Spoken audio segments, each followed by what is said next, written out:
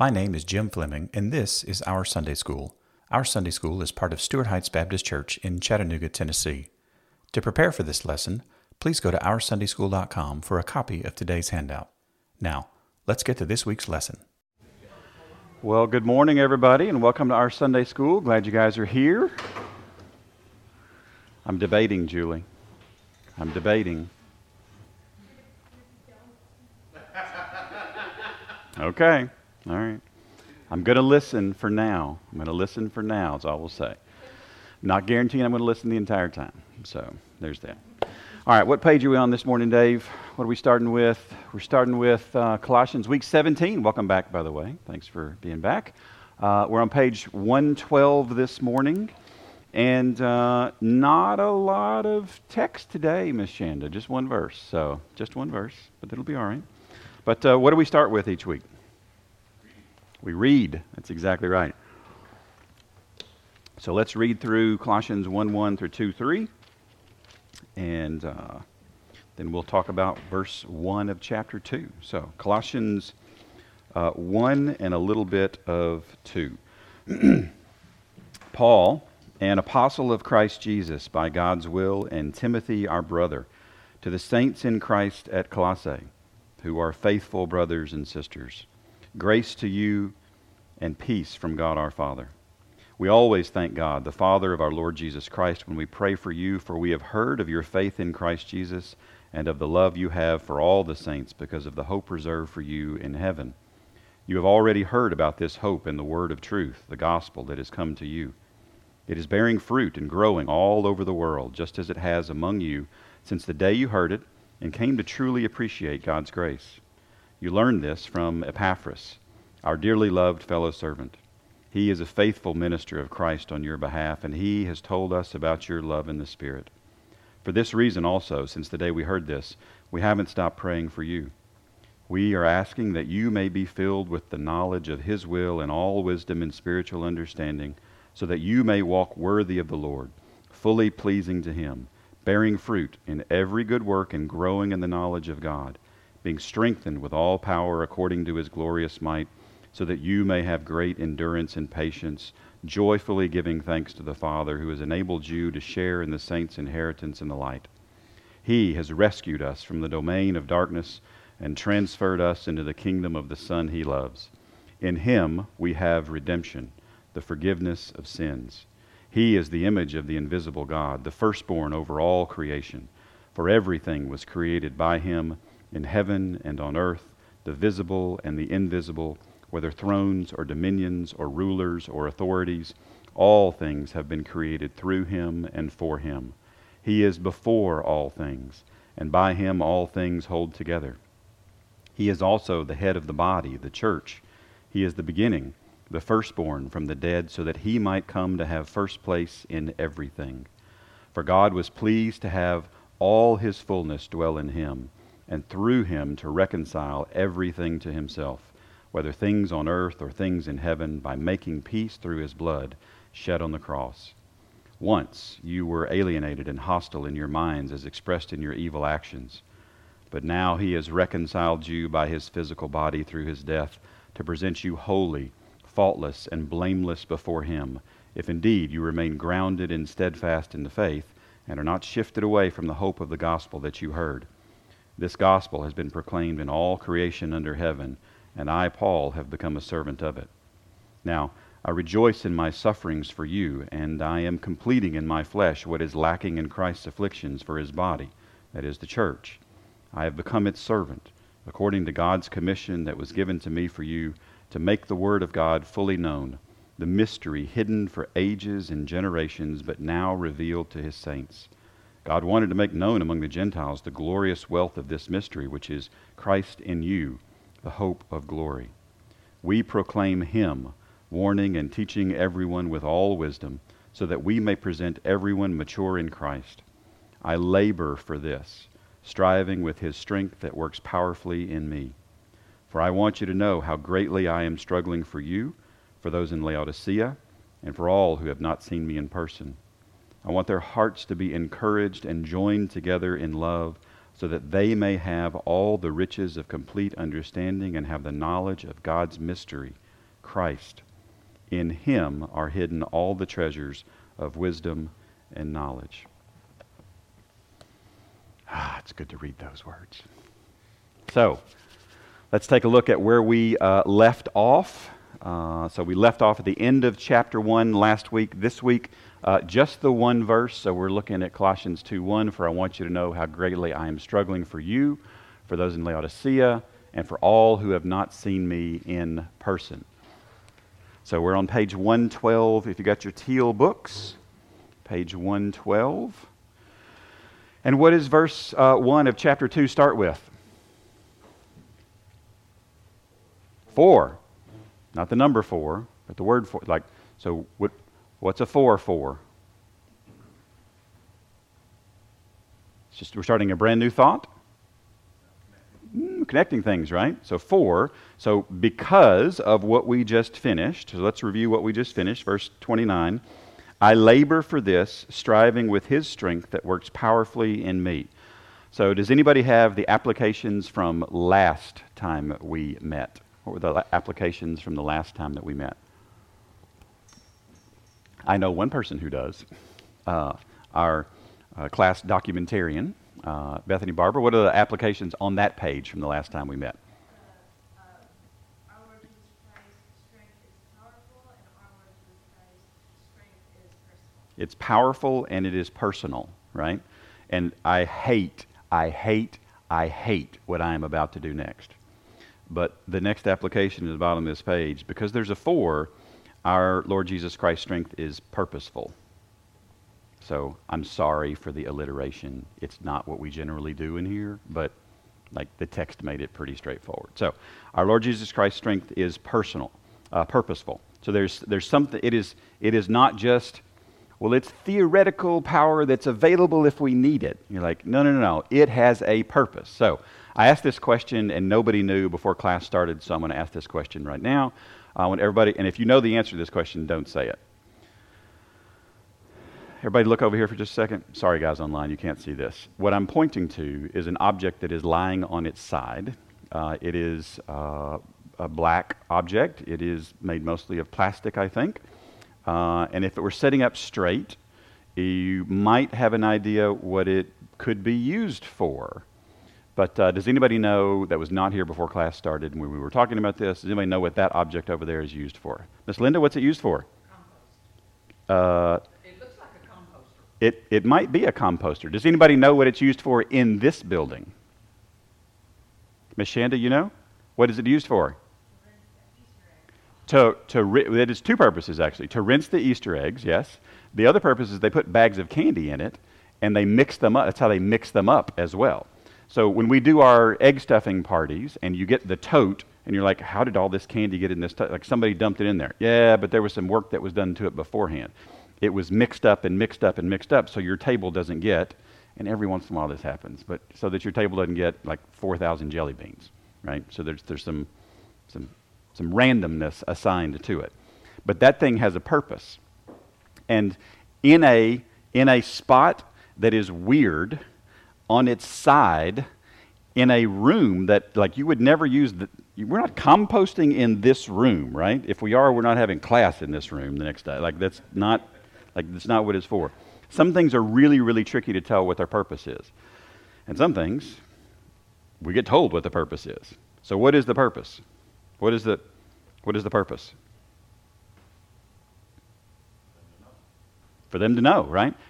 We're not just going to, like, Jesus has strength and it's powerful and it's personal. Like, it is strength to be used. So I think this was one of our applications and personalizations on the prior page. But the personalization for our Lord Jesus Christ's strength is purposeful, is use our Lord Jesus Christ's strength, right? It's not just in theory.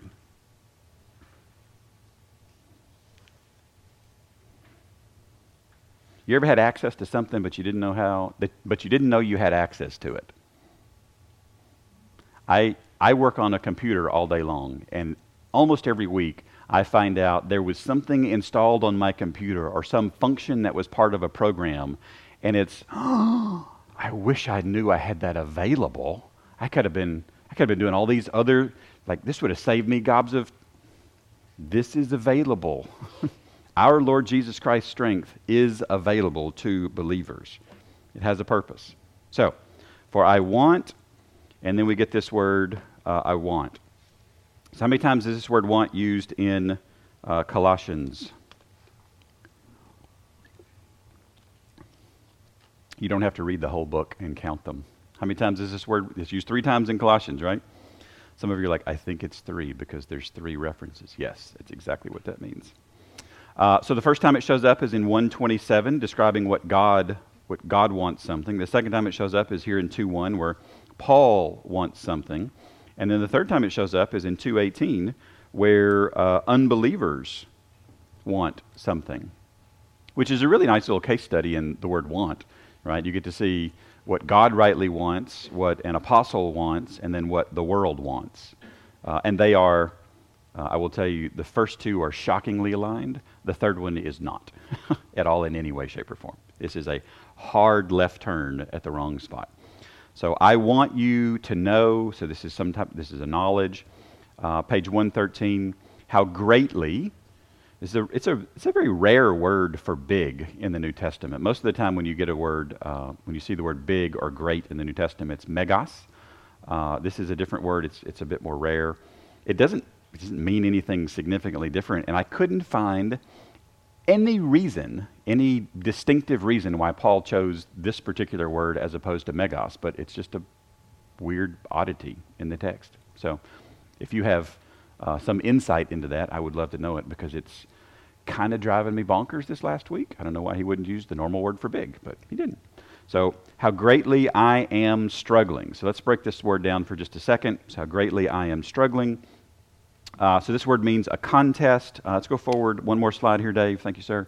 So Navidag, the word here is agon, and it's a struggle against opposition. It's a fight.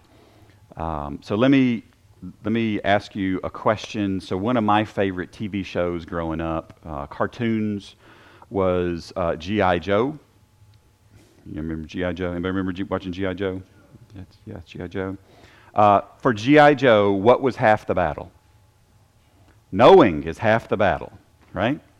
G.I. Joe never articulated the other half of the battle. What's the other half of the battle? Fighting. Like, you actually had, like, it's not just, well, let's just see who's smarter. No, at some point, you're going to have to get on the field of war and actually fight. And this is not a word that is, this is a mental struggle. Like, no. This is actual work. This is effort. This is going to result in some type of exertion. But look how Paul uses this word. I am struggling for you. You're like, wait. Where is Paul again? Let's rewind. Let's review. Where is Paul? He's in prison. What's he doing in prison? Well, we know one thing he was doing in prison, right? What was he doing? He was writing, right? So cool, good. Use the resources available to you. What else was he doing in prison? He was struggling. That's exactly right. But he doesn't talk about, I'm struggling for me. He doesn't talk about, this is hard on me. I'm struggling for you. Isn't it crazy how often he does this? He takes here's a great opportunity to whine. Here's a great opportunity to complain. Here's a great opportunity just to tell the truth about how bad a Roman prison was. Right?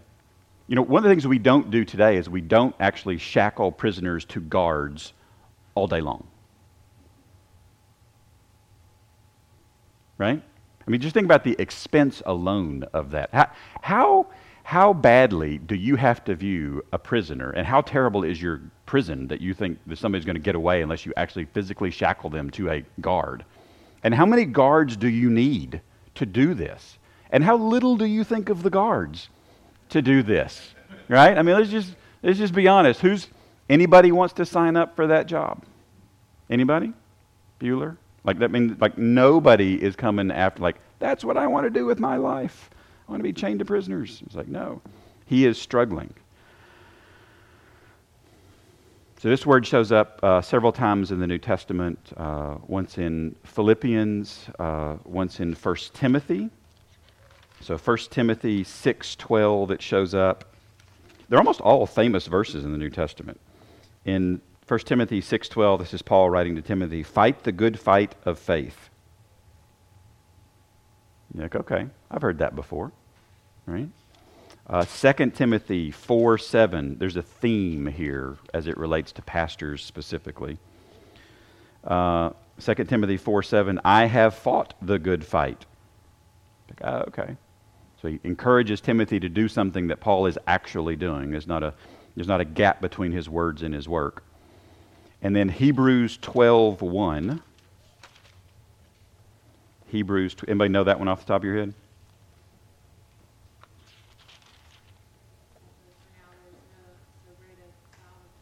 Yes, it is that section. Therefore, since we have such a large cloud of witnesses surrounding us, let us lay aside every hindrance and the sin that so easily ensnares us. Let us run with endurance the race that lies before us.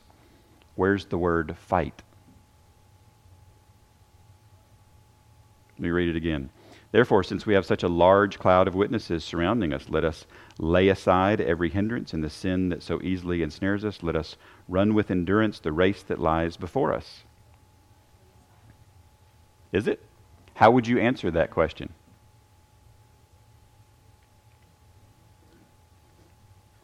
Let me tell you how you can answer that question. You could go to blueletterbible.org and click on the verse, and then click on the interlinear, and then look for this word. We're not going to do that today. And I'm not going to answer the question for you because I want it to irritate you, and I'm going to give you an opportunity to practice that later today. Because for some of you, it will irritate you not knowing the answer to that question, and I'm cool with that. So, this is a struggle that Paul has, and so here's a struggle against opposition. Here's my conundrum with this particular word, because this word is used when there's opposition. How does Paul use it? I am struggling for you, not against you.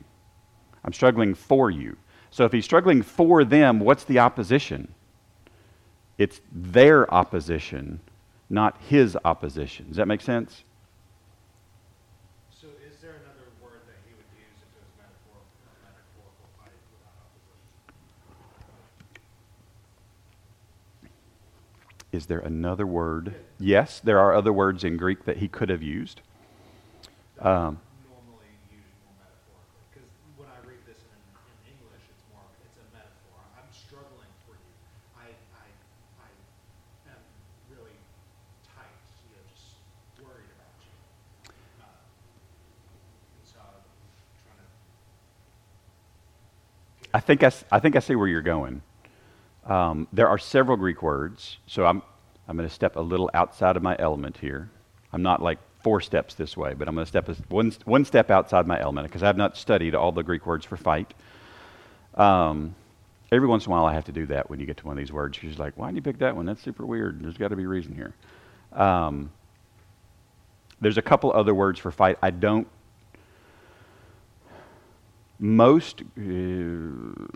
me say it this way. A lot of Greek words have well, let's look at this, but maybe answer it with the words on the text. So let's look at page 113 for a second. So you see that I am struggling. What's the first gloss, the first definition there? So a place of assembly. You're like, what? What does that mean? All right. That's where the struggle would occur. All right. So we're going from physical location, and then one step away from that is, by implication, the contest that occurs at the physical location, right? And then one step away from that, now we've gotten figuratively, is an effort or anxiety. I think the way you're probably rendering this is that effort or anxiety about it, right? Most of the commentators actually talk about this is a contest, because Paul is going to be talking about the structure of Colossians is Jesus, and then terribleness opposing the Colossians, And then, so what do we do with all that? Like, how do you live accordingly? And we are in the transition phase from Jesus is amazing to the opposition that is occurring. Because of where this verse shows up in the argument, most of the people that read this would look at it as the actual contest itself, because we're transitioning into that section of the text. But I'm not like fighting, over your particular gloss that you're going to pick on the definition here. So, yes, ma'am. My interpretation of it, don't know if it's like entirely correct, but I took it, especially since the transition from talking about Jesus' strength to the opposition. He's struggling to make sure that the church is relying on Jesus' strength to fight their own opposition. So he's making sure that that is what they're relying on and struggling against all the other gods and things and practices in Rome that is trying to hinder them. So, like with his strength, he's fighting their opposition by giving them the tool, which is Christ's strength, in order to fight their opposition, rather than fighting it for them. I think what she said. Well done. Well done. All right, so how greatly I am struggling for, not against, for you. So is that you, one particular person? Is that his favorite person in the Colossian church? All right, so let's be honest for a second. Can you go forward one more slide, Dave? I'm still purple up here. Sorry, I just noticed. There we go. I don't want this is such an amazing jersey. I don't want it to get overshadowed by you said amen right there, right, Josh? I really want to say it right here. I feel like it fits, and you're not going to let me right here either, are you? Okay. All right. It doesn't fit. All right, it doesn't fit. So is it easy to struggle to have passion, concern, care for somebody we like? Yes. Is it not terribly difficult to have passion, care, concern for somebody that we're like, that's fine, great, I'll care about that today? Sure. All right, let's be honest for a second. Y'all been in church. You like everybody equally in church? Of course. Yes, Jim, we are commanded to love all the brothers and sisters.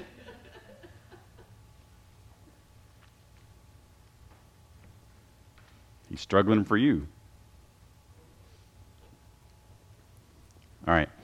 So I'm going to complete the personalization and put a new application. So I've got two applications in one personalization, which is this is kind of odd. So my application at the bottom of page 112 was our Lord Jesus Christ's strength is purposeful.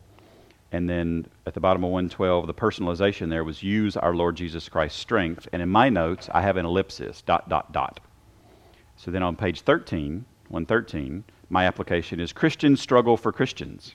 And we're going to build on this sentence as we go through the rest of verse 1. Okay, so Christians struggle for Christians. That's good. That's helpful for us to do. So the finishing of the personalization there is, borrowing from page 112, use our Lord Jesus Christ's strength for each other. For each other.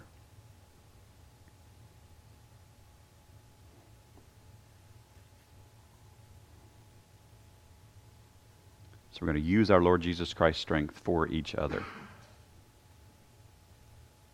Now don't hear what I'm not saying. I didn't say you can't use any of our Lord Jesus Christ's strength for yourself. I'm just saying that's not what Paul's doing. Okay? So there are probably other texts in the Bible that talk about that. This is about the other. So use our Lord Jesus Christ's strength for each other. So how greatly I am struggling for you. Turn the page 14. And then because we don't put 19 ands in a sentence in English, we get docked points in English classes for doing that. The CSB has, part of their editing here is they've not included the and at the top of page 14. And for those in Laodicea. All right. Where have you heard the city Laodicea before? Easiest Bible question of the day. Or not. Where have you heard the city Laodicea in the Bible before? Revelation, there we go, right? Remember, it's listed as one of the 7 cities. What book of the New Testament does the word Laodicea show up in more often than any other? The answer is actually on page 114 in Colossians. How do you know that? It's 4 out of 6. Yes, that's exact math for the win. There we go. All right, so do you see 6x in the NA28? NA28 is the Greek New Testament. That's the version of the Greek New Testament that we use in this class. That's the Lalon 28th edition. And so it shows up 6 times in the Greek New Testament, and 4 of those are in Colossians. You're like, well, that seems weird. Why would they show up so many times in Colossians? Like, what's that about? All right, so let's go down the rabbit hole of maps for just a minute. This is Paul's 3rd missionary journey. So he starts off, where's he starting off? Yeah, he starts off in Antioch, and he kind of wiggles his way through Asia Minor and circles around through Greece and Macedonia and comes back and hits all the high points and then goes through Rhodes and ends up in Jerusalem. But there's this real fuzzy spot kind of here in the middle of Asia Minor, and you're like, well, where did he go? Okay, let's finish verse 1. I want to read verse 1, and you tell me, did he know the people at the church in Colossae or not? So for those in Laodicea and for all those who have not seen me in person. Would you use those words if you had met someone before? No, I wouldn't pick those words. I would use other words, right? So as he's going through this area, and you can pull up, if you have 10 different Bibles in your home, go to the maps section of each one of them and flip over to the back, pull up the map of Paul's missionary journeys, and this little line, this yellow line that shows where he went will be different in every single one because we don't know. It wasn't he stopped here and then here, and like Luke glosses over a couple of things. Otherwise, Acts would be like 180 chapters long. And I'm cool with that, okay? Because we need to know what we need to know. But we're going to zoom in for just a second on that section. So if we blow that section up, what I want you to see is Colossae, Laodicea, and Hierapolis. You're like, well, how far apart are they? Well, this is about 8 or 9 miles, and this is about 5 or 6 miles. So really, really close. So think about Colossae and Laodicea being somewhere that you could travel by foot in a day. And some of y'all right now are thinking, I'm not walking 8 or 9 miles. Okay. I understand, but for them, this was not a high hurdle. Okay? This was somewhere you could get to in a day. Does this make sense? So when Paul talks about for struggling greatly for you and for those in Laodicea and for all who have not seen me in person, if you're listening to this letter being read and you hear somebody within walking distance of where we are, Paul is struggling for them too, what is your desire at that point?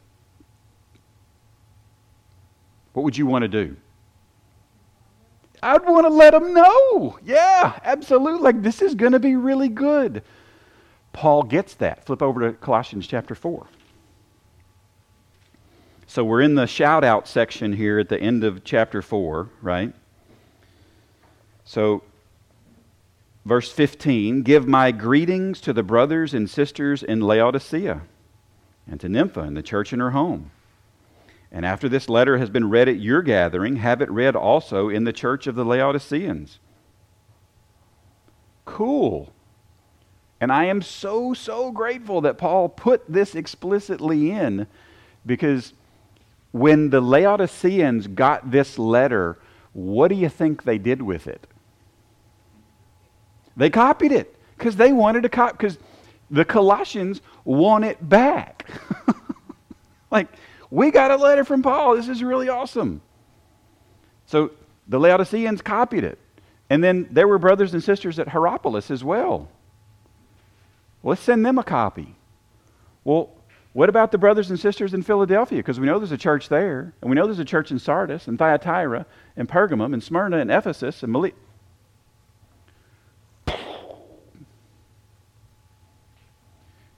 Don't skip over the map stuff. Like the map stuff and the share stuff is why we have this stuff. Right? I mean, it's beautiful. It's absolutely beautiful. But I want us to see like how close this is together. Now, what do we know? So let's pull the thread on the church of the Laodiceans. What do we know about the church at Laodicea? Is it like, yeah, they're fantastic, or so? Okay, kind of so, right? Because this is the church where Jesus says, "I will do what? Spew you out." Like I don't know what physical reaction I want our Lord Jesus Christ to have to my life. I would prefer it not be he like spits. That doesn't seem to be the best. So in the list of all physical reactions, let's avoid that one, right? So they were very close. All right, let's go to the next slide, Dave. See, it would have worked perfect right there. I'm telling you, it would have worked perfect right there. Okay, all right, it's fine. It's fine. I'm not angry. For I want you to know how greatly I am struggling for you and for those in Laodicea. Actually, let's go back 2 slides. And for all those who have not seen my face. So anywhere in this area where Paul didn't physically go, now it's I'll put it in the southern vernacular, and all y'all I didn't see, right? Who have not seen me in person. So let's get a couple applications and personalizations here. So thank you, Dave. So Christians struggle for Christians. I'm at the bottom of page 114. Christians struggle for Christians in other places. Because Paul was not in Colossae and Laodicea and in the other places that he didn't go, which is a bit of a, yeah. So Christians struggle for Christians in other places. So use our Lord Jesus Christ's strength for Christians in other places.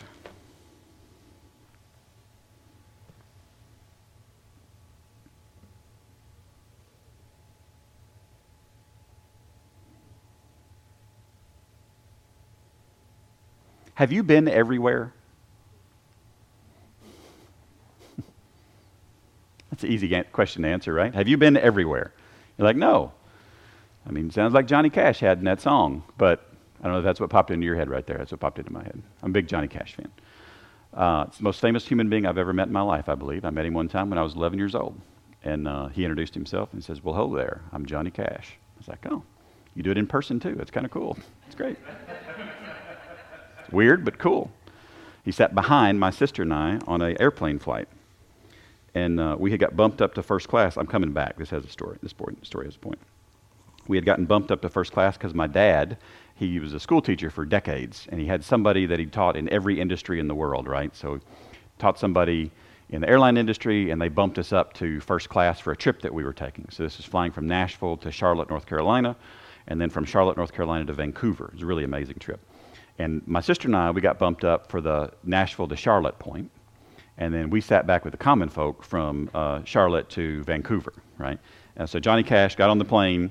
Well, it's when you get to fly first class, everything else changes about your view of flying from then on in your life, let me tell you, because it's a whole different world. So we're sitting in first class, and you've got these plush seats, and they're massive, and they lean back really far. And Johnny Cash, and I don't know who she was, but it was not his wife. They were dressed in all black, and I leaned my seat back. Actually, I'm sorry, my sister leaned her seat back, and I'm like, don't lean your seat back, that's Johnny Cash. She said, we're in first class too. I was like, yeah, but okay, that's fine. And I want us to be real clear about something. Paul wrote the Laodiceans a letter too. Because if you look at the second half of that Colossians 4:16, after this letter has been read at your gathering, have it read also in the church of the Laodiceans, and see that you also read the letter from Laodicea. You're like, whoa, Jim, I have memorized my books of the Bible. Where is Laodiceans? I don't find it. All right. Paul wrote a lot of letters. They were not all canon. They were not all Bible.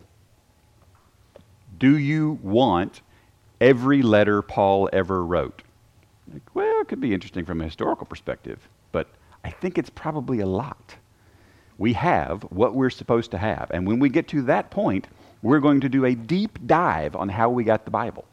So I'm kind of excited about that. But just because Hickson didn't get a letter, and it makes me deeply nervous, like if Paul was alive today, what cities would get a letter, right? I don't know. I feel like there's going to be a lot of cities that would get a letter. And they wouldn't all feel like Philippians and Colossians, is all I'm saying, right?